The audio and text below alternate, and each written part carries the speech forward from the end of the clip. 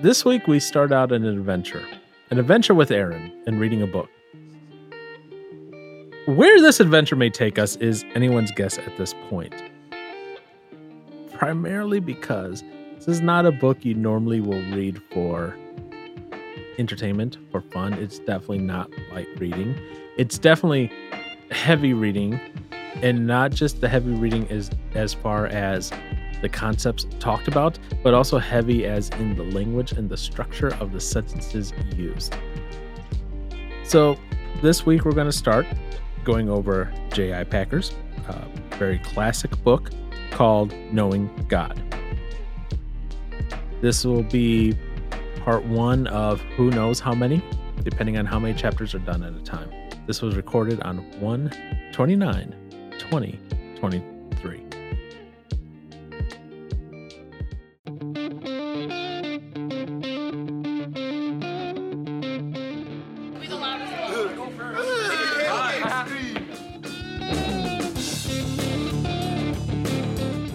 Hot water machine. Oh, there's a little redness of it. Oh! But yeah, it really hurt.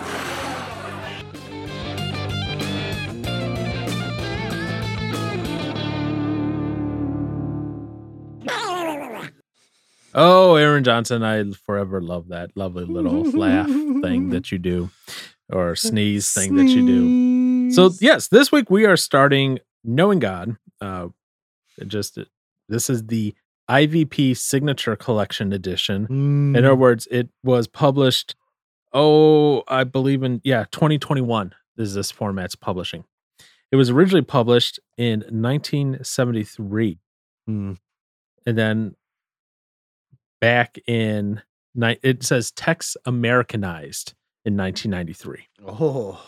And then they did another thing update in 2018, and then obviously 2021. Now, this book is considered a classic in the Christian library. It has over 1 million copies sold. Wow. Yep. It's something that people say, hey, this is essential to read. I don't know if you read any of the forewords or not. Nope.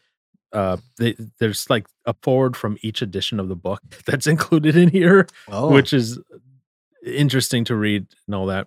So there's a foreword to the signature edition, which was written by Kevin Van Hoser or Van Hazer or Hooser, whatever. But anyways, he says that this book was the first book, I'm quoting him, the first book I gave to the woman who would later become my wife. Wow, what a gift. C.S. Lewis's Chronicles of Narnia was the second. And he says, it proved to be an apt choice. Packer's one of the handful of authors I've met who lived up to, and in his case, surpassed the mental image I had constructed through reading his works. Now, J.I. Packer, he was born in 1926, passed away in 2020. Whoa. Yep. So not that long ago, pretty recently. So this edition of the book was only printed a year after his passing. Now, Whoa. I say all this because this is considered a classic. Okay.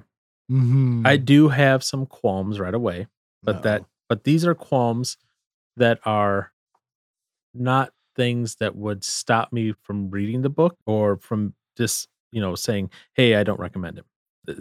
Right.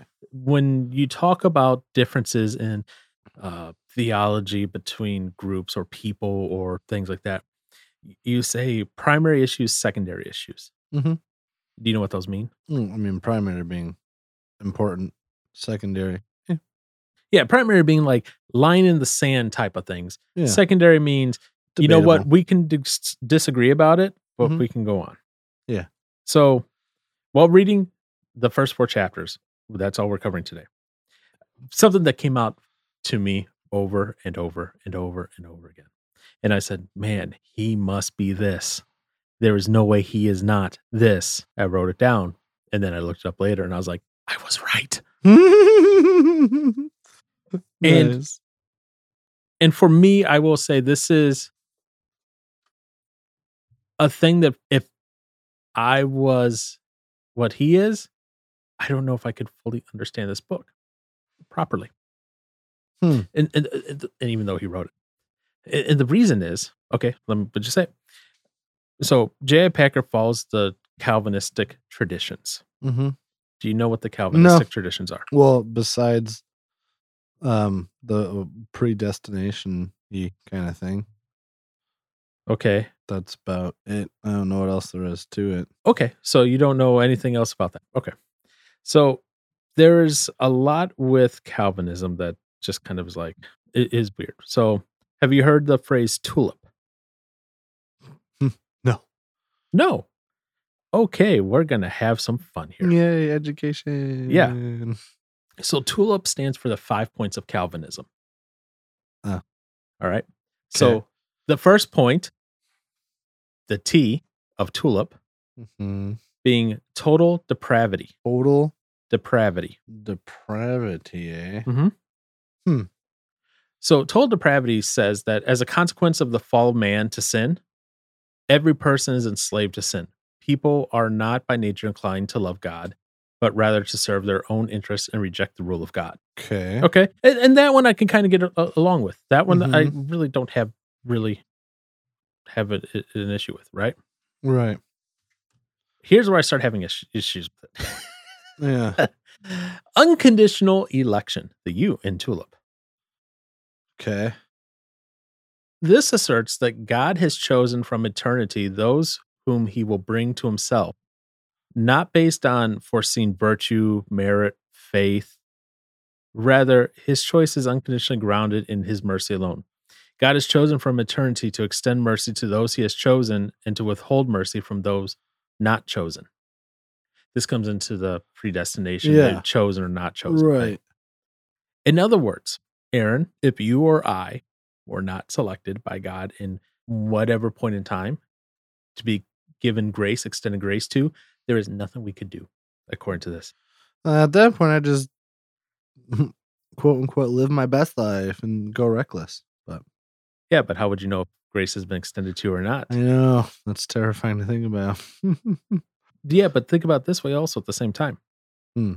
A person who is trying to live their best life, not their best life, but a godly life, right? A Christ following life. They think they're doing, according to this, they may not have grace extended to them. And even though they want to believe in Christ, they want his forgiveness, they want the salvation, they can't because grace hasn't been extended to them. I wonder, I guess, I mean, I can imagine there being obviously verses that lead them to have that belief, but I guess my thing with that then is, I mean, oh my gosh, that is so weird because then what's the point in, outreach and all that kind of stuff? Right. And I have those same questions with people who are like hardcore Calvinists, right? So let's continue on. Yeah. So that's the U, unconditional election. In other words, you have no say if you're going to get the grace or not. Yeah. It's unconditional. Limited atonement, the L in tulip, asserts that Jesus' substitutionary atonement was definite and certain in his purpose and in what it is accomplished. This implies that only the sins of the elect were atoned for by Jesus' death. In other words, if you're not one of the elect, sorry, that atonement is not for you. Irresistible grace asserts that the saving grace of God is effectually applied to those whom he has determined to save, that is, the elect, and overcomes their resistance to obeying the call of the gospel, bringing them to saving faith. This means that when God sovereignly purposes to save someone, that individual certainly will be saved against their will, regardless of what they want to do, regardless of, okay. And then the last P, perseverance of the saints, asserts that since God is sovereign and his will cannot be frustrated by humans or anything else, those whom God has called into communion with himself will continue in faith until the end. I am not, the only one I can even get on board with is the first point. The first one. And outside of that, guess what? I can't. I am nowhere near Calvinist. I remember having this conversation with a small group of mine when I had just moved back to Wisconsin. And the guy, and I'm friends with him still, Why? Just kidding. I'm kidding.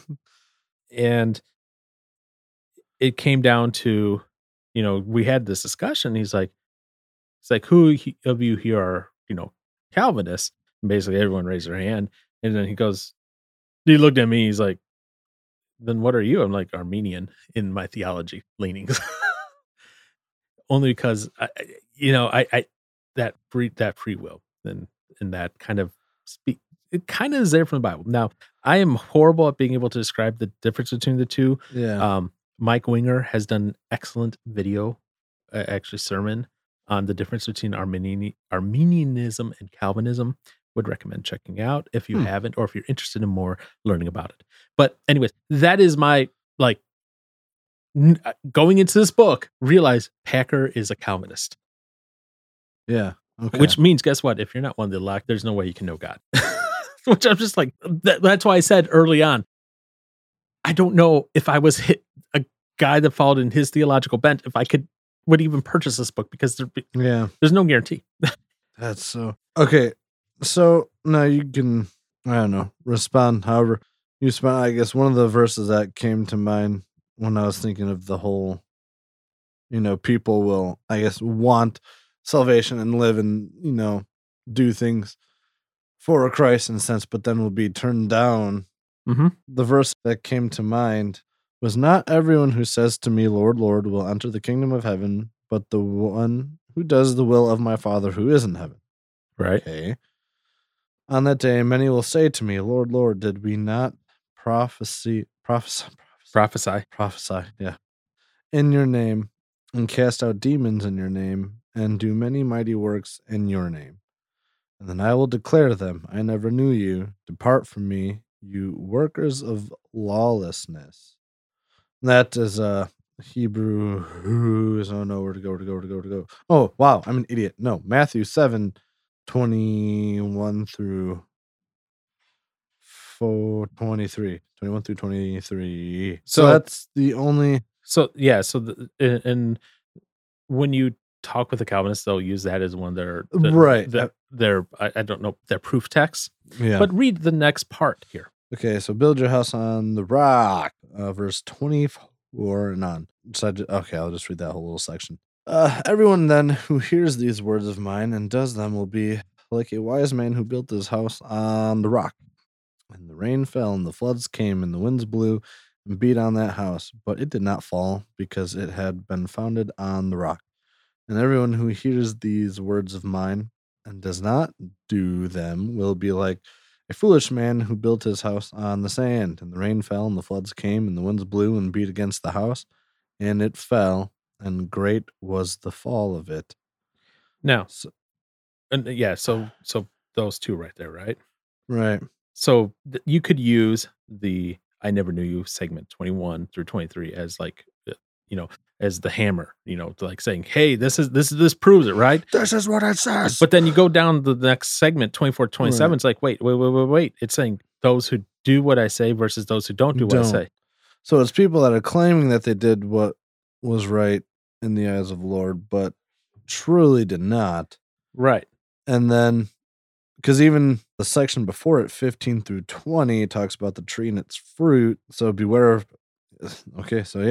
beware of false prophets who come to you in sheep's clothing. That's another thing that Candace said that Crowder was, a wolf in sheep's clothing. Yeah, whatever. Okay, whatever. Bye, Candace. All right. 16. You will recognize them by their fruits. Oh, I'm sorry, sheep's clothing, but inwardly are ravenous wolves. You will recognize them by their fruits. Are grapes gathered from thorn bushes, or figs or from thistles? So every healthy tree bears good fruit, but the diseased tree bears bad fruit. A healthy tree cannot bear bad fruit, nor can a diseased tree bear good fruit. Every tree that does not bear good fruit is cut down and thrown into the fire. Thus you will recognize them by their fruits. Gosh dang it, that'd be a great verse to say to a coworker, because we were talking about how, as far as having the Spirit within you as a follower of Christ kind of thing. And then the thing was, well, then how do you know the Spirit's in you? And I was like, shoot, what? I was trying to think of how to put that. I was like, because it's, you see, I guess I was thinking of the word fruits, but I was like, yeah. Mm-hmm. You'll see by, I was gonna say, like the growth and stuff like that, but then I guess I just already imagine their comeback being, I was like, well, what if they're just a good person and just become better as a standard person, whatever, throughout time, and all this other stuff. Anywho, Yeah. So I mean, yeah, there is evidence to prove as far as who is the real deal and who is not the real Right. deal. and there is this theological bent between Arminianism and Calvinism, and it's been going on for a long time now. It's not going to be solved anytime soon because there's going to be people writing books on each side on why each side is correct and why each side is wrong. Blah blah blah. Yeah. Know that going into this book. Okay. Right. The other thing to know about Packer, and I didn't know this, I didn't pick up on this in his book at all. It's only I picked up because I started doing research on him, as I tend to do about things. Yeah. He is actually, let me pull up my note here to make he- sure I have this correct. Carmenian? What? What? What? Or a Calmenian? He is a theistic evolutionist. Oh. So by your reaction, I'm going to assume you know what that means. Maybe. Well, all right. This is what I think you mean. Okay. Well, I'm guessing he believes in evolution, or that evolution was used. All right. But what specifically is theistic evolution? Well, okay, maybe yeah, I don't know. Lay it on me. What is it? Okay. I don't know what the theistic part is. Well, what would theistic be? I don't know. That's why I say I don't know what that is. God or God guided. So it was God using evolution. Right. God guiding. That's literally Evolution. as simple as it was. Okay. Wow. Yeah. Okay. Goodness. So he So- believes God did use evolution as a means to create. Right. So essentially, theistic evolution is the belief that evolution is real, but that it is set in motion by God, and that evolution occurred as biologists describe it, but under the direction of God. Now, Which, okay, yeah. within theistic evolution, there are some subcategories, Oh, as far as like it could be Big Bang theory, or it could be, God just subtly using the laws of nature to guide evolution. okay. But yes, he is theistic evolutionist. So just keep that in mind. Interesting. Whether you're for that or against it, just keep it in mind. It's always good to keep in mind about the author, especially when you're reading a book about theology. That's probably smart. Yeah, And to this- see where they're coming from. And this is a book. Knowing God is a book about theology. There's no ifs, ands, or buts about it. No, Why are you saying no? there's no ifs, ands, or buts. Okay. Interesting. So the other thing to know, he wasn't really embroiled in any controversies during his time. The most controversial he had was that he signed a document saying that the Catholics and essentially non-Catholics, everyone else Protestant, Okay. should work more together and be more compatible in their theology. Essentially, that's the extent of his controversy. Which it doesn't seem like anything too crazy. It's not the worst thing in the world. Definitely not too bad. And then the last thing to know is he comes from the Anglican Church. He's definitely from that. So if you're not familiar with that, I'm assuming you're not. Nope. Okay. The Anglicanism, or the Anglican Church, is a Western Christian tradition that has developed from the practices, liturgy, and identity of the Church of England following the English Reformation. I guess that makes sense as to why Pastor Briscoe probably got really into this book. Pastor Stuart Briscoe was a local pastor at some time ago at Umbrook Church, Okay. and he was an Englishman. Okay, so he probably had, Church of England and that, and Packer is from England as well, so Right. makes perfect sense. Yep. So just it broke off from like the Catholic Church. It doesn't subscribe to papal authority or anything like that, but it's very much in traditions, a lot of Catholic-y things. But that's all right in some senses. So just letting you know that's where we got going on here. Cool. With Knowing God, J.I. Packer. Neato. So that's all the intro to say. And now, obviously, there's 3 forwards. So if you want to read those 3 forwards, feel free. I did not. Okay. Because, oh boy, That is a lot of stuff to read. Yeah. So, that being said, Yeah. Knowing God, J.I. Packer, 2021 edition, Chapter 1. Chapter 1 is definitely something that's going to be, it's setting the tone. Why this book? Why study theology, essentially, is what he's getting at. Okay. You know, Yeah. that's the thesis of chapter 1. Like, why are we going to study this thing, this book, this theology? Because there's so many things. Mm-hmm. Now, one of the things, so it's right at the end of 17, start of 18 there, right? Uh-huh. And he's quoting at this point a sermon from a pastor back from 1855. So That's a long time the ago. language is a little bit Different. yeah. So he's talking. The pastor is basically going on, why do we study theology? Right. Mm-hmm. The highest science, the loftiest speculation, the mightiest philosophy. What can ever engage the attention of a child of God? Blah blah blah. He goes, but when we come to this master science, that is theology, finding that our plumb line cannot sound its depth and that our eagle eye cannot see its height, we turn away with the thought that vain man would be wise, but he is like a wild ass's colt.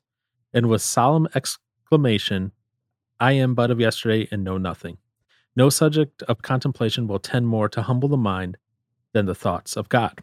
Now, Mr. Johnson, Uh-huh. what is a plumb line? Dude, I was looking up. I don't know. You don't know what a plumb line is? I mean, absolutely not. Really? The first thing that came to my mind was plumber. Okay. But no, yeah, I like looked it up and then it had it separated. So I was like, wait, well, the plumb and line word separated. So I was like, That's for pronunciation help. it So didn't- oh, okay. a plumb line. Mm-hmm. So it'll separate for pronunciation, but it'll be together for that's the word. Oh, well, I would show you on my screen, but I'm not going to turn my computer around right now. Anyways, a plumb line is a line with a plumb attached to it, used for finding the depth of water or determining the vertical of an upright surface. In other words, you use a plumb line to find out how deep Yeah. something goes in the water. right. Yeah, literally when I was typing it out in the computer and I went to go hit enter, it like separated plumb and line when I hit enter. Interesting. And okay, but all right. In other words, so Not it on my says phone, with though. the plumb line cannot sound its depth. In other words, cannot know how How- deep it goes. Yeah. And their eagle eye cannot see its height. In other words, we can't see how high it goes. Right. I was like, huh. It's referencing the wonderfulness that it says in the Bible, east from the west. East to west, yeah, and there's And this was written. This message that it's talking about was given by C.H. Spurgeon, another one that's Oh, a the- famous yeah. guy in theology terms. And apparently, he was only 20 years old at the time when he wrote that sermon that's in this book here. That little chunk of the sermon. wow. Wow. Yeah. Okay. Goodness. So it leaves me with that concept of and that question of, and Aaron, maybe you can answer this for me. I can't. Why should we study theology? Why should we? Yeah. Okay. No, this is really simple. Okay, give it to me. But I'm not answering you. But theology, literally, this all it is the study of God. Right. Well, in studying God, Okay. we will hopefully learn to know God. Which, I mean, we're called to draw near to Him and closer to Him and learn more about Him by reading His Word. I guess that's by reading His Word, not books about knowing Him. Which I guess we'll get there later. Because there was one thing that stood out to me in some chapter. It probably wasn't the first one. It was probably later on. But I was like, Anthony, why did you write this book? But I could be completely just lost in why I thought that. But I mean, literally, I guess it's important to know and understand who God is. Okay. I guess especially as a Christian, because then the more we know about Him, the more we know His, I guess, His heart, and yeah, that's about it. Okay. Yeah, and he kind of gives the answer in here, right? Oh, he does.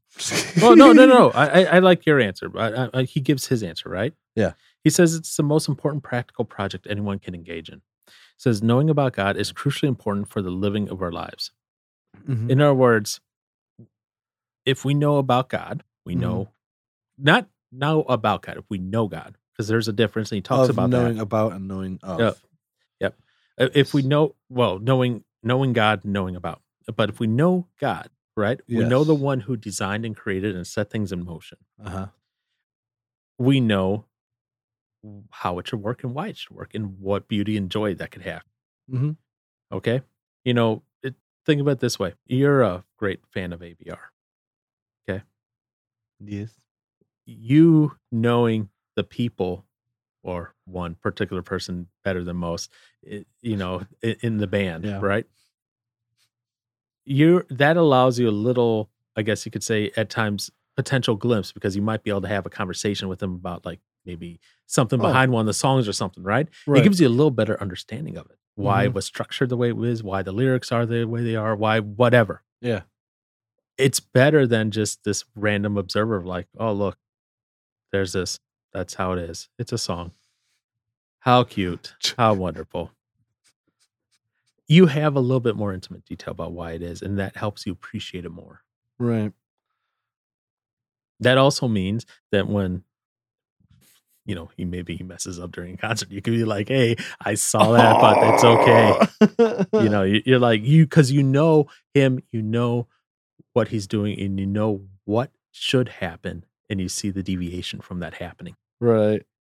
Yeah. That's awesome.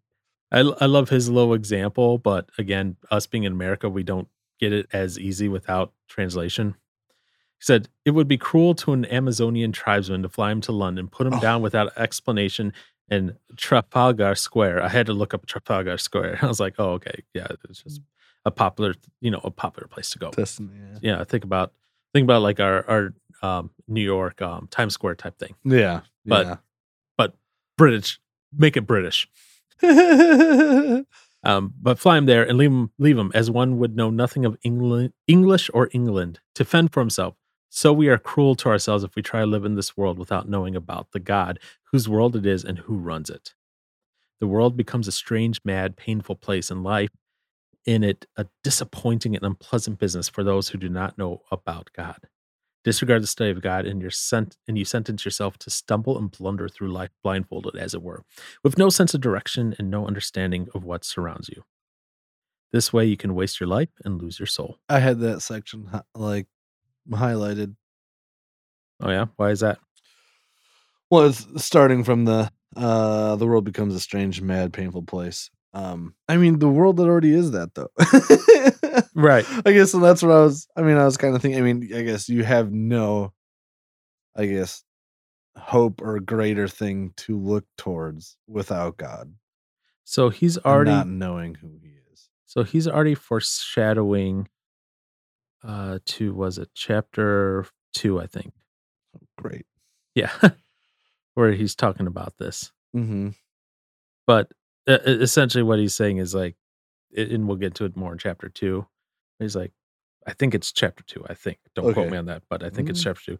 But essentially he goes like, well, I mean, if we're Christians, we're following God and we know God, we don't have a quote unquote cross to bear. And we'll get into that when we get there. I have a little poem with that, but that's kind of what he's foreshadowing in that regard. Yeah. And that's why he's saying without that knowledge of God, we have the cross to bear. The world is crazy. In other words, we don't find peace and joy and comfort in God. We're finding it.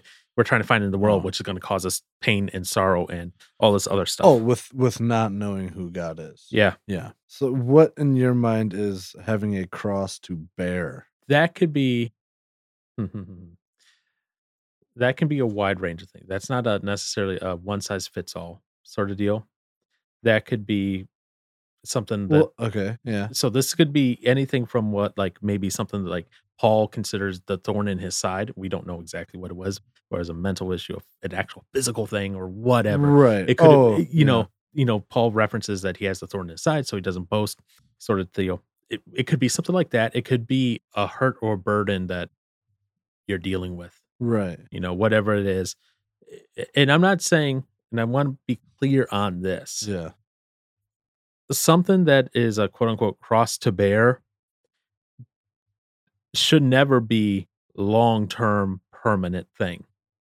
What I mean by that is if you're dealing with something where that's excessive drinking, excessive whatever, eventually you need to get help on that and learn that. But that might be okay. something that sticks with you for a while. Like, it was interesting today at church. They were using the pastor goes, I realize most of my examples today are about alcohol. He goes, maybe that means one of you needs help with alcohol. He goes, just throwing it out there. Okay. I know it was random. That was funny. It came up randomly and all that, right? Yeah. But maybe it's that guy who, or girl, don't care, either one, right? That they are an ex-alcoholic. They're trying to live right. And it's like that thorn. It's Mhm. it's and for ex-alcoholics and that they say like one drop and that they can go right back on that bandwagon. So it's not a one size fits all, I would say, if that makes sense. Yeah. So is there a difference between suffering and having a cross to bear? It could be suffering. Okay. No, and 'cause I was again, yeah, I guess a lot of my thought and idea of what or I guess belief of what a cross to bear also has to do is that you're suffering Mm-hmm. for Christ's sake, kind of thing. So it's in my mind, it's more than just having some sort of suffering in general, but it's suffering for Christ, kind of thing. Is having a cross to bear. Right. And sometimes that might be suffering for Christ. And sometimes it might be just a hurt or a pain or a burden. Because that phrase "a cross to bear," Yeah. your cross, it's very loosey goosey. Let me put it that way. Oh. If you get what I mean. Yeah. No. Yeah.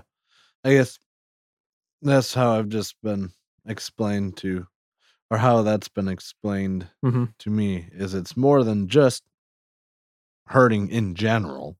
Right. It's for a purpose. Yeah, and we like to think, and I'll say this in as optimistic as a term as possible. We like to think that's the case, that it's always for a good purpose. Well, I mean, And I would like to think that. right. I guess I'm trying to think of. I mean, if you never suffer, I don't know. I guess because there's a difference between just regular suffering Mhm. and suffering for the sake of Christ. So I guess that would be now my question is, so is there no difference between just regular suffering and carrying your cross Yeah, sort of deal? there might be. And in some ways, I might be thinking of it way too simplistically. I can definitely. That's something that I should probably look more into as well then, just to actually back that up. But that was always, I mean, has been my understanding of it. Mhm. Okay. Yeah, and maybe when and it is. I did confirm it is chapter 2 when he talks about this. Oh, okay. When you So I might have some more notes around that area as well when we get there that I'm not remembering off the top of my head here, off the top. yeah, And then near the end of chapter 9, or not chapter 19, page 19. page 19. Yeah, I'm not that far ahead. Sorry. we'd almost be done. Yeah, I know. He asks a question: when do we start? In other words, he says, some people are in a storm. Basically, he says right now, where that storm be, chaos in our lives, whether it be something's wrong, whether we're just busy, whatever. He goes, some of us are in a storm. He goes, that means we have to set out in it, and the doctrine of God is the storm center. And do you know what that means? It's the storm center. That's the calm part of the storm. Right. Exactly. So like think of the hurricane, the eye of the hurricane. Mhm. It's that nice calm spot. Mhm. Right. So he goes, what do you do? How do you start? He goes, he says, if we postpone our study because of the storms, we'll never we'll never get better. We'll never head out. We'll never Right. begin. If we're looking for things to be perfect, it's never going to happen. Nope. So it's like, all right, just as you youngins like to say, just do it. Stop.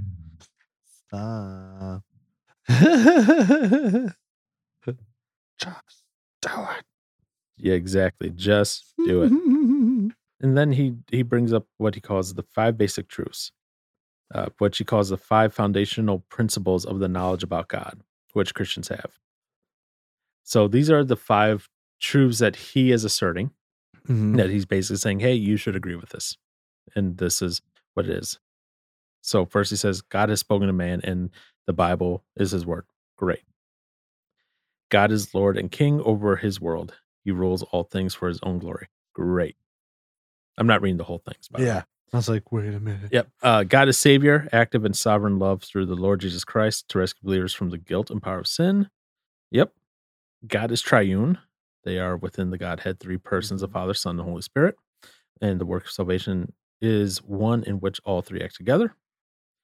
Godliness means responding to God's revelation in trust and obedience, faith and worship, prayer and praise, submission and service. So I was like, all right, yep, okay, we're good on the 5 points so far. Yeah. By the way, on page 19 is when I first started going, Calvinism. Yeah, it was when I turned to that page and I was like just skimming through. I was like, oh, there's the word right there. Yeah, Hi. that was the first clue that I was like, okay, but that's all right. That's okay. But then he, keeps going on. And then he brings up the Westminster Shorter Catechism. In the Westminster Shorter Catechism, question 4 is, what is God? I find that interesting, that question. What is God, not who is God? But then as I think on the answer, I go, okay, I get why they Makes say, sense. what is God? Mm-hmm. So what is God? God is a spirit, infinite, eternal, and unchangeable in his being, wisdom, power, holiness, justice, goodness, and truth. And I don't know if Packer agrees with it or not, but he says Charles Hodge described this as probably the best definition of God ever penned by man.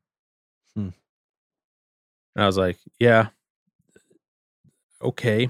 I don't know if that's really the best, but okay for that time. And then he kind of laments, hey, few children are brought up on the Westminster Shorter Catechism, and few modern worshipers will ever have heard of a series of sermons covering the doctrine of the divine character in the way that Charnock's massive discourses on the existence and attributes of God from 1682 did. I'm going to guarantee you fewer even still.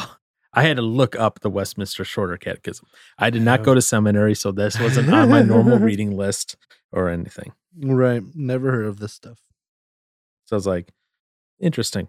And again, it comes back from all these older traditions and that, right? Mm-hmm. But as I continued on, one of the questions that kind of stuck out at me, it's on page 21. Okay. Is it in the middle of knowledge applied? Yes, it is. Do you have something highlighted there? I mean, I guess it's pretty much like the second half of that paragraph. For the fact that we have to face is this: if we pursue theological knowledge for its own sake, it is bound to go bad on us. It will make us proud and conceited. The very greatness of the subject matter will intoxicate us, and we shall come to think of ourselves as a cut above other Christians because of our interest in it and grasp of it. And we shall look down on those whose theological ideas seem to be crude and inadequate and dismiss them as very poor specimens. For, as Paul told the conceited Corinthians, knowledge puffs up. The man who thinks he knows something does not yet know as he ought to know. 1 Corinthians 8, 1 and 2. I figured, that's speaking to the haughty, full of themselves people that call themselves Christians, because they have some higher understanding that we little average Joes just can't seem to understand or know, kind of thing. Right. And I find it an interesting warning that he gives that in a book about studying theology. He's like, right. be careful while you're studying theology, because if you're studying theology just to study theology, then you may become puffed up and conceited. He Yeah. asked the question a little bit earlier on Yes. that page. He Yes. goes, what is my ultimate aim and objective in occupying my mind with these things? Yep. Or he says object, not objective, but yeah, Mhm. weird British English. So what is my ultimate aim and object in occupying my mind with these things? These things being theology about God. Mhm. What's that purpose? And he continues on the next page and he says, studying to get knowledge is scary. It could be a danger to the spiritual life. Mhm. In other words, you can get so book smart that you lose your heart. Yeah. Yeah, it's a great way to start off a book about knowing God. Yeah. It's a warning as well. Yes. It's a warning that he's saying, hey, be careful on that. Be weary of this. Yeah. And I wrote down, in other words, we must desire to learn about God to be led to God. Mm. In other words, if we're just studying to study, To have that head knowledge. that there's a classic crime song that talks about that, which I love. I think it's Wonder. Have I booped up my head? Yeah. With all the books that I read. Yep. I do like that song.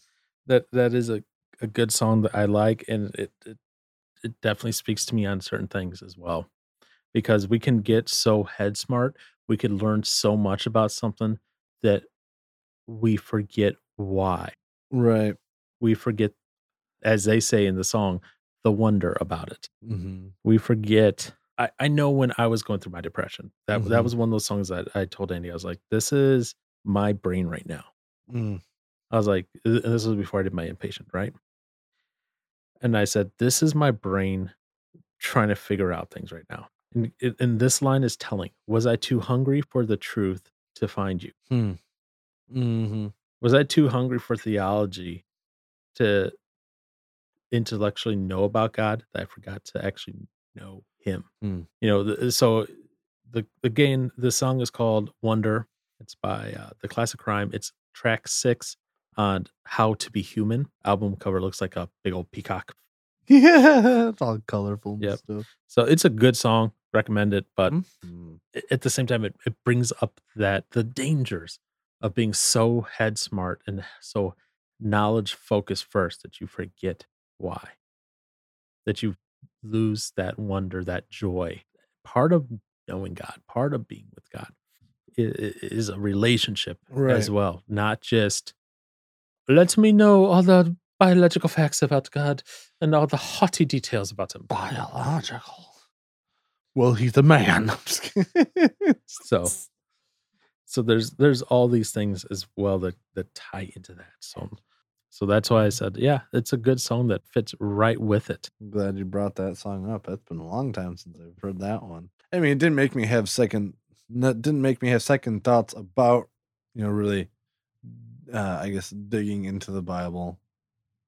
I guess I get more, but it did put me back a step and be like, oh, why have you been wanting to? I was like, whoa. So, I mean, I guess it did make me just double check with myself and to see as far as motives, and just so I can have responses either like back to people and whatnot, or just to, I guess one up them, not, but just have an answer for them and be like, this is why. And I mean, they're just going to come up with another thing. Well, what about this? I'm like, so I don't know. So I wish everyone could see you right now when you did that. Soon-ish, maybe, who knows? I don't know, whatever. There's definitely times where I'm just like, am I just doing it so I look, I guess, literally as, I guess, to what it was warning about, so I look like I'm knowledgeable in something at least. Good reminder not to, I guess, be studying for the wrong reasons. Which is a good way to start off, again, with the book, yeah. About studying theology. Yeah. Now, that's the end of chapter 1. I didn't have anything else. I don't know if you did. No, that's all I had. Okay. Chapter 2. This is where we're going to start talking about the crosses thing. Yeah. Because he actually talks about it on top of page 25. What? Yeah. Okay. Yeah. I wasn't asleep reading this, I swear. All right. So it's the first full paragraph. So he goes this, and then I'll state my comment. Mhm. He goes, nor, I think, would many of us ever naturally say that in the light of the knowledge of God, which we have come to enjoy, past disappointments and present heartbreaks, as the world counts heartbreaks, don't matter. For the plain fact is that to most of us, they do matter. We live with them as our crosses, so we call them. In other words, so he's saying what our current heartbreaks or our current pains, that's what he's in this referencing calling our crosses. At least that's how we Yeah. refer to them. Yeah. Yep. And he says, constantly we find ourselves slipping into bitterness and apathy, blah, blah, blah, blah. Right. Mm-hmm. The attitude we show to the world is a sort of dried up stoicism, miles removed from the joy unspeakable and full of glory, which Peter took for granted that his readers were displaying. 1 Peter 1:8. Poor souls, our friends say to us, how they suffered, and that is just what we feel about ourselves. In other words, we live with our heartbreaks and our crosses to bear, and we suffer instead of living in joy. That's what I wrote down. Right. Yeah. I guess I'm probably thinking the same thing. But so I guess is it he's basically just saying like what we kind of like throw a pity party for ourselves kind of thing or what? Yeah, in a way. In some sense. Yeah. And what he's also getting at, and he kind of continues on here in the next paragraph here, where he says they never brood on might have been. So, okay, so we'll go back a second. It goes, but these private mock heroics, that's what he calls, bearing your cross for your burdens, were, have no place at all in the minds of those who really know God. In other words, what he's saying is anyone who really knows God won't let a current hurt or disappointment or something like that come in, be something that gets you down. Right. He goes, they never brood on might have beens. They never think of things they have missed, only what they have gained. Okay. Yeah. I mean, I guess I wouldn't say never, but right. And I get what he's getting at, right? Right. In a perfect world, okay, I'm a Christian and I am never going to do this. Okay. I get that. But I'll add this, and what I'm adding obviously is not in the Bible, so it's not, biblical in that sense. So, take it with a large chunk of salt, a large grain of salt. Okay. Do with it what you will. All right. There are things which a person may suffer from due to maybe mental health issues where they do. Like I know personally for me, and I'm not trying to say I'm trying to make an excuse for myself. Okay. I know me. Mm-hmm. I know as much as I try to live what God says, there are times when my brain just is stuck in a broke mode. Mm-hmm. And it will think on things of might have beens, or the worst is, and I know I was talking with Andy about this the other day, is the racing mind thing, where it just creates all these improbable scenarios that always go wrong. Yeah. And it's always, and it's like, oh, this could go horrible, blah, blah, blah. Right. And, for some people, that may be beyond their control. Just sometimes now there are things that I can do, I will fully admit, to calm that down. Yeah. There are things I can do to make it better and no, I can't dwell on it. But there are times when it just happens and I have no control. If I'm being fully honest. So the thing I would add to that is if, someone, and again, you got to remember when this was written. This was right. This is long ago. This was written a while ago. But you got to remember, if you're someone dealing with mental health issues or stuff like that, or where maybe your mind is always doing those things, do some self-reflection to see if maybe there is something that you're doing yourself which is causing you to dwell on those things. Right. But at the same time, B, if this is something where it's like, you need medication control it, don't beat yourself up, because but there are going to be people who would. Imagine people saying something to the fact of you need more prayer and not pills. Yeah. I have heard that comment before multiple times, actually. It still ticks me off to this day. Oh, 100%. Because to say that, I mean, yes, miracles can happen. Sure, that can happen. If you can go forth with prayer and stuff, maybe you're miraculously healed. It can happen. I would love that, by the way. Right. On multiple things, by the way. But like, I guess I don't understand why God would ever be against a Christian or, well, one of his children to take something to help fix what's just physically and literally broken in their body. Like, you go to the doctor to get fixed. Right. What, are you just going to pray a broken limb away if you went out and got hit and broke something? Definitely not. And you go to a doctor. And I fully get that, and I fully understand it. Unfortunately, there are some people that they don't grasp that mental health specifically. Let's say, because the other stuff you can see. If I have a broken arm, you're going to see my arm just hanging there, at the thing, and be like, "Oh, look, there's bone hanging out." Yeah, something's wrong. Oh, blood. Yeah. Oh, you can't move his hand. Blah blah blah. Physically, something like that you can see. I get in a car accident. You're going to see me in a cast, or whatever. Yeah. A broken brain, you're not going to see my brain broken because you can't see it. You might see some outward signs of it. Exactly. Yes. You might see me be depressed. You might see me have a racing mind. You might see me where I messaged you even this week where I was like, my brain is telling me these lies, but I have to tell myself these are not the truth scenarios. Right. And my brain is going completely counter to reality, but that's just how broken brains sometimes are. Right. As much as I wish it wasn't the case. And I guess I have wondered from time to time as well, as far as, because obviously people in the Bible went through depression. Mm-hmm. Now they didn't have the, I guess, well, I guess I will say they don't have the medicinal things we have today. Yeah. Now, back then, I mean, did they have anything for that? And if they did, was it all just considered evil? I don't know. I guess, like, I'm wondering about that now, just as far as from like today compared to then, whatever. And I remember when church was kind of going over, it was the book of Elijah, because he did many great things for God, and he also had very, like, just depressed and low, I don't know, times, I guess, with himself. Yeah, this was a guy who just did false priest, where he just basically slaughtered them all. He had this big moment for God, proving God, and then he's like, I want to go into a cave and die. Right.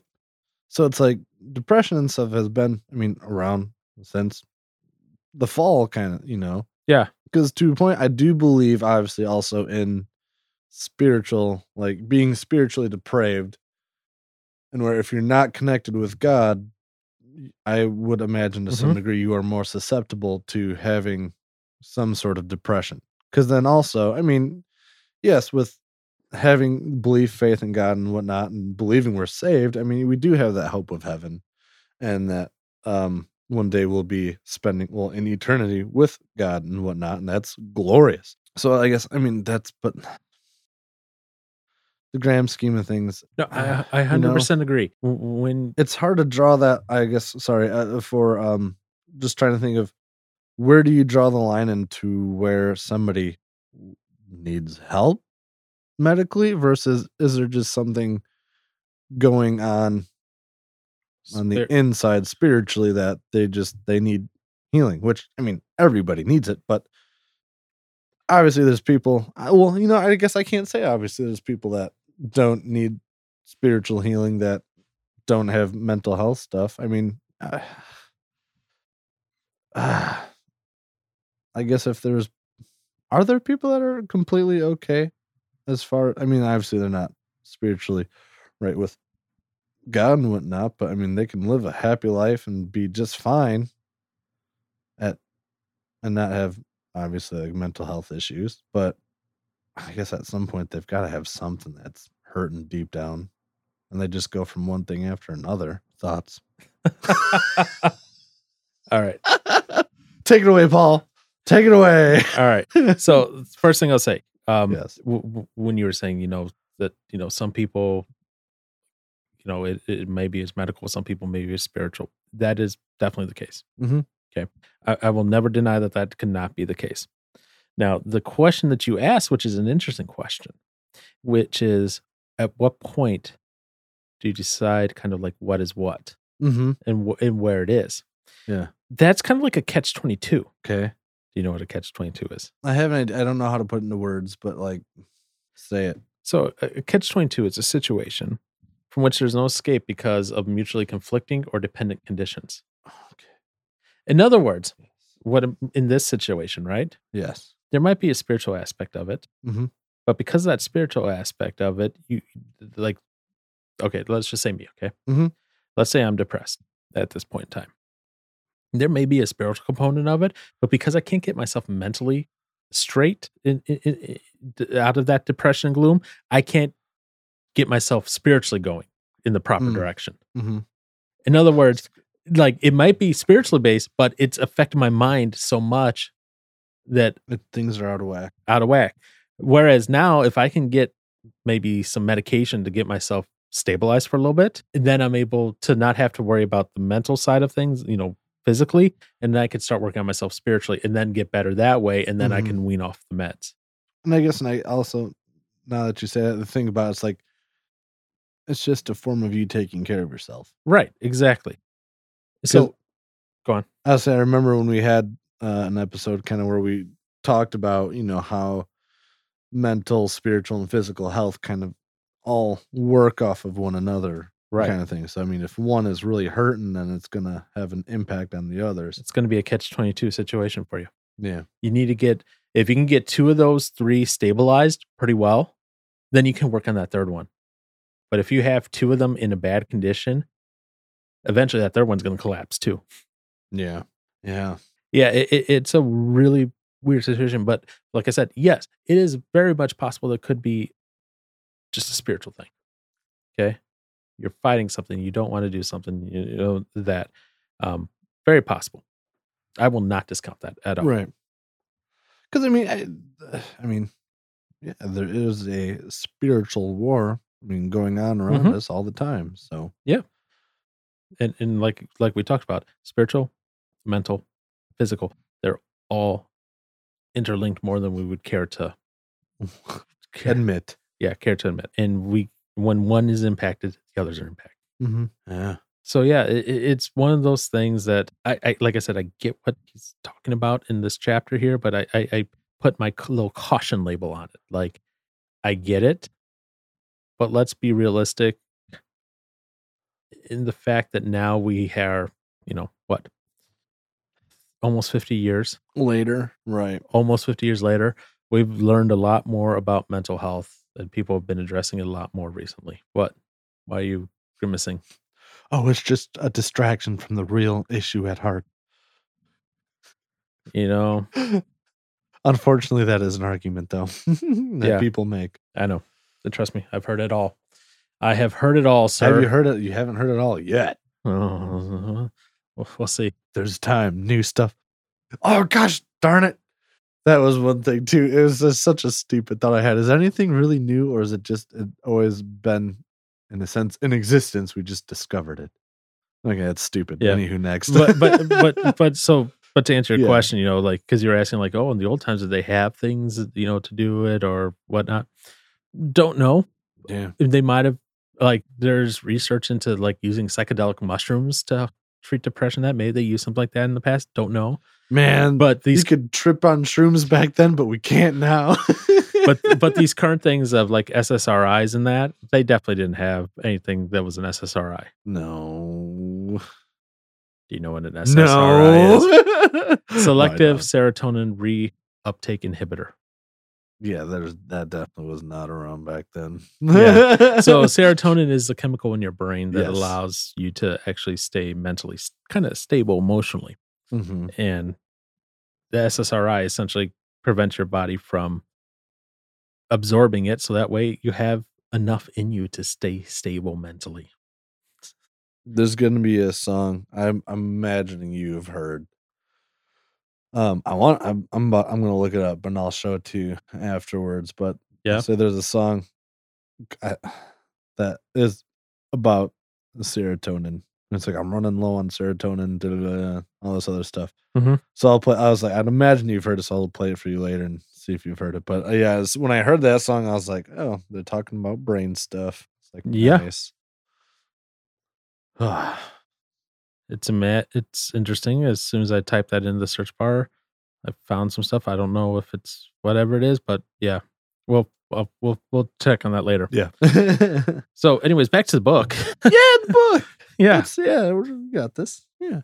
Yep. So he goes then and talks about how, basically don't dwell on these things. He goes, because what normal person, nostalgically dreams of manure?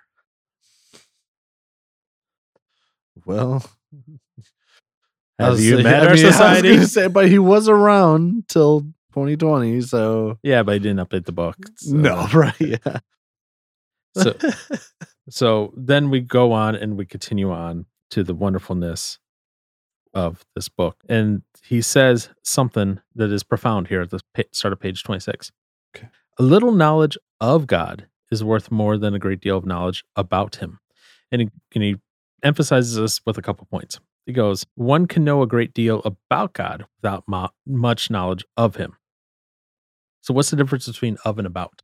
Well, from my first reaction, the whole thing, it's like the head knowledge versus the like the whole, I don't know how, the head versus the heart kind of knowledge, I suppose. Mm-hmm.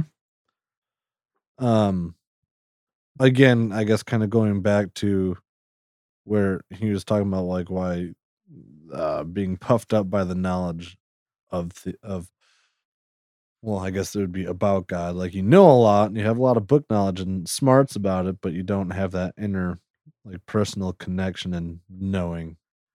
So I look at it this way. Knowing about God. Mm-hmm. Let's bring it down to human form. Okay. Knowing about Aaron Johnson, his favorite color is orange. Or one of his favorite colors, I should say. Aaron, he likes his motorcycles and his drums and his guitars. Okay.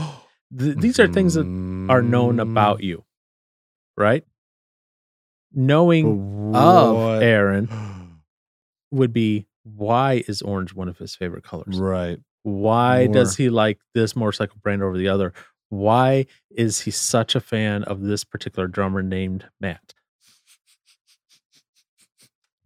Yes. It's more of the reasons of why he is how he is. It's actually knowing you personally. Right.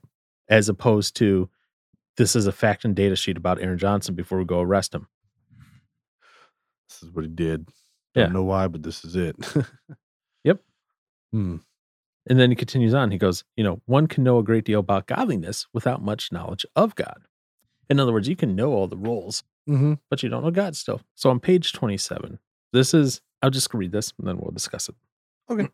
The question is, can we say simply, honestly, not because we feel that as evangelicals we ought to, but because it is a plain matter of fact that we have known God, and that because we have known God, the unpleasantness we have had or the pleasantness we have not had through being Christians does not matter to us. If we really knew God, this is what we would be saying. And if we are not saying it, this is a sign we need to face ourselves more sharply with the difference between knowing God and merely knowing about him. Giving you a moment to digest that. My brain. It is a very long sentence. My brain's slow. So that whole thing was just 2 sentences. Yeah. I don't like how this is written. Written in British styles and sensibilities. So I guess my question is this. Because he goes, because we have known God, the unpleasantness we have had or the pleasantness we have not had through being Christians does not matter to us. I didn't like because so the unpleasantness we've had or the okay, yeah, so I get in other words, I do get that. It's the pain that we've gone through, and then the things that and then the things that we want as far as things on earth we have not had. like some of us haven't had all the comforts that like, oh, that would be so cool to get, or all that kind of fancy stuff. But then also with all the hurt that we've experienced. I mean, as a Christian, does that matter to me? No. I guess, yeah, no. Why would you have? So I had 3 words, but I'm going to expound upon them here. Okay. Literally, I had these 3 words, and you can check my notes if you want to. Is this bull? Is this? And here's why. Okay. Mhm. Here's why. And I get what you're saying, and I haven't fully made up my mind on this statement yet. So that's why I said, is this bull? Because I'm still deciding. I'm still contemplating. I'm still thinking on this. Because, so he goes, because we have known God, the unpleasantness we have had. Okay, and that unpleasantness can be anything. Right. That could be a deep issue, you know. Right. It could also be a minor issue. Doesn't matter. And that because, or the pleasantries that we have not had. Now that one I'll agree with a lot more on. Because I'm like, okay, yeah, I don't have all these things. That's fine. Whatever. Through being Christians does not matter to us. It's the unpleasantness we have had. One that gets me. And here's why. And here's why I say that. And it's not so much that I'm like, oh, I've had these things that have happened. Oh, jeez Louise, God, you know, whatever. Yeah. I look at it more along the lines of those things that go on, those unpleasantness things. Right. However you want to put it. The reason I say in my mind partially that goes, well, maybe it still does matter, is not because I'm upset or like, well, why did you let me go through this, God? It's like, okay, I've went through this or am going through this or will go through this in the future because life is not guaranteed to be easy, right? No, well, it's not going to be. You're right. The only reason I say I'm contemplating like, does it matter or not is not because I'm like, feel shafted or insulted or anything like that. It's important because that's part of my testimony that I can then use for others. And I think that, you know, when I talk to others, maybe going through the same thing or similar thing, may help me connect. And in that way, I'm like, because this goes back to that whole concept of, do you meditate on dung sort of thing, you know, deal. So it's going back and reaching back to that. And so I'm kind of like, no, I don't meditate on it, but it is a part of me. And it is something that can be used to bring glory to God if used in the right capacity. So that's why I'm like, I sit there on that. And this is maybe where some of that Calvinism, Arminianism fight in me is going on with this book. Yeah. You know? Yeah. And so that's why I was like, I get the pleasantries we have not had. Fully on board with that, you know? But it's the unpleasantness we have had. Because when done right, when used right, it could be highly beneficial for someone else as well. So is that what, I guess I'm wondering, is that what he's trying to get across there? Yeah. I don't know. That's because I just figure just for where I took it, or I guess where my mind took it was, it's just literally saying no matter how good or how bad of things we have in here, it's like we're fine with whatever it is we go through, whether it's good or bad. Yeah.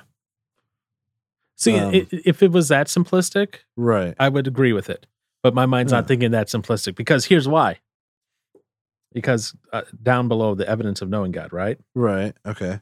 He says, when people know God, losses and crosses cease to matter to them. What they have gained simply banishes these things from their minds. Like that's where, you know, he's continuing on, like basically like, oh yeah, you had this, whatever, it's gone from your mind. I'm like, is it?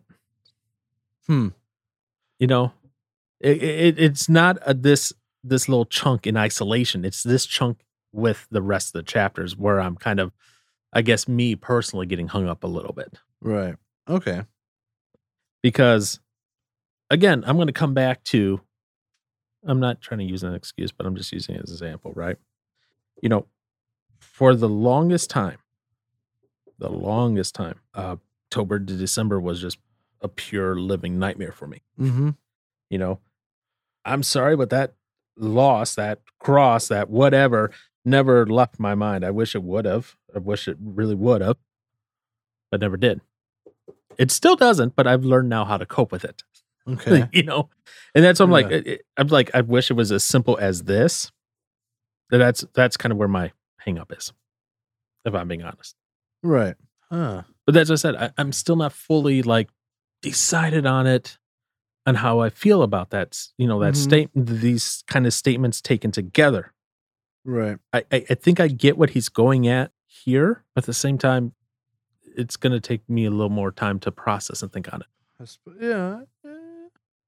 That doesn't mean you have to Well, I agree with guess- me at oh, all. well, You no, can you can fully yeah. disagree. You can No, fully disagree. Because I see what you're saying when I guess like when you started to explain it more, I guess I was just seeing it as a much more simplistic, just kind of thing. And see, whereas my brain is trying to cross connect the chapter as a whole. Right. Yeah. And my brain is not that complex to do that. At least not yet. Because yeah, I was literally just reading it as, well, no matter how bad or how good things get here, it's fine.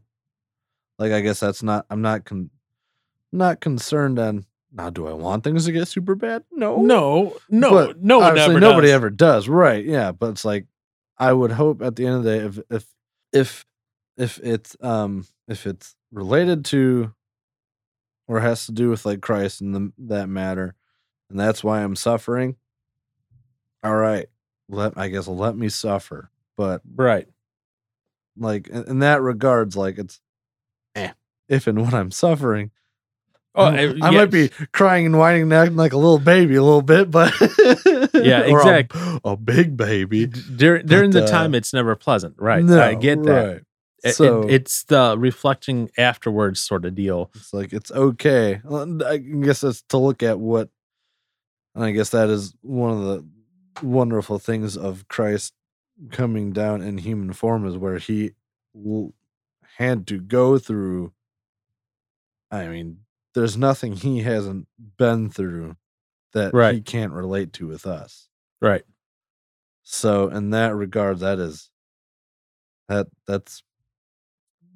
little encouragement to be like, all right, we can do this. Yep. And I'll fully admit, you know, I'm not a theologian by trade, so you know, these are just my thoughts on it. You know, Right. And I wrote on here that whole segment is like when people know God, losses and crosses cease to matter, and I just wrote, really?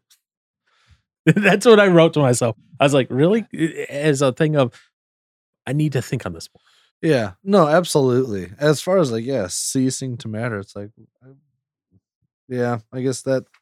So, you know, that's part of his thing of saying evidence of knowing God. Mm-hmm. That being said, the next two tests, notice I said the next two, because there's Yes. 3 tests. I'm like, oh yeah, the next two are all great. Oh, there's 4? Or whatever. There's at least 3. There's 4. 4. Yep. The third one I have I have a comment on, not issue with, a comment on. So like the first one, those who know God have great energy for God. Yeah, I agree. Mm-hmm. Those who know God have great thoughts of God. Yes, I have no qualms with that one at all. No. Those who know God show great boldness for God. On the surface, yes. On the surface, like if I just read that one line, I'd be like, yes. Right. Okay. Okay. So where does he? No, like I said, I have a comment. I don't fully disagree. I'm not like, oh, this book, throw it in the fire. Right. Whatever. Burn it. I'm getting over what his overall idea is here. Right. Okay. So, what is it here? This is the last paragraph of this. This was precisely the spirit of Daniel, Shadrach, Meshach, and Abednego. Mm-hmm. In other words, what he's talking about before is them not bowing down to the statue. Mm-hmm. We must obey God rather than men. Yeah. Okay. It is the spirit of all who know God, that they may find the determination of the right course to take agonizingly difficult, but once they are clear on it, they embrace it boldly and without hesitation. It does not worry them that others of God's people see the matter differently and do not stand with them. Were Shadrach, Meshach, and Abednego the only Jews who declined to worship Nebuchadnezzar's image? Oh, yeah. Nothing in the recorded words suggests that they either knew or in the final analysis cared. They were clear to what they personally had to do, and that was enough for them. By this test, we also know the measure of our knowledge of God. So that's what he writes in his book, right? Okay. I wrote, in general, I get it. I get what he's getting at, and I agree. I'm just have a comment. Okay. I'm just commenting. I said, I get this, but to the extreme, it can be dangerous. If you're taking a stand alone and other believers are urging caution and you go, nah, I know what to do. And you go alone and I'm going to stubbornly do it alone. Danger ahead. Oh, okay. That's what I said. That's what I said, to the extreme. Yeah, right. To the extreme. I'm not saying in general it's bad. I'm just saying to the extreme, you got to be careful. If other believers around you are giving you caution. Right. Well, yeah, again, yeah. So in that instance, it's being other people that share the same belief as you are warning you against something versus obviously in this situation, everyone's just bowing down to obviously a false God. and that's the example he uses. And, right. And I go, the argument of using Shadrach, Meshach, and Abednego, the only Jews that refuse to worship the image, to me, honestly, it's a bad argument. It's not stated if this is the case or not that they were the only ones, which he obviously applies, right? While this is true of important things, such as, hey, Aaron, guess what? You got to bow down to that golden calf over there, right? Like I wrote here, think worshiping another God. Yeah. But what happens when this is misapplied? This is a danger. When I say misapplied, I'm not talking about worshiping another God. I'm talking about, and I'm trying to skirt around some things here.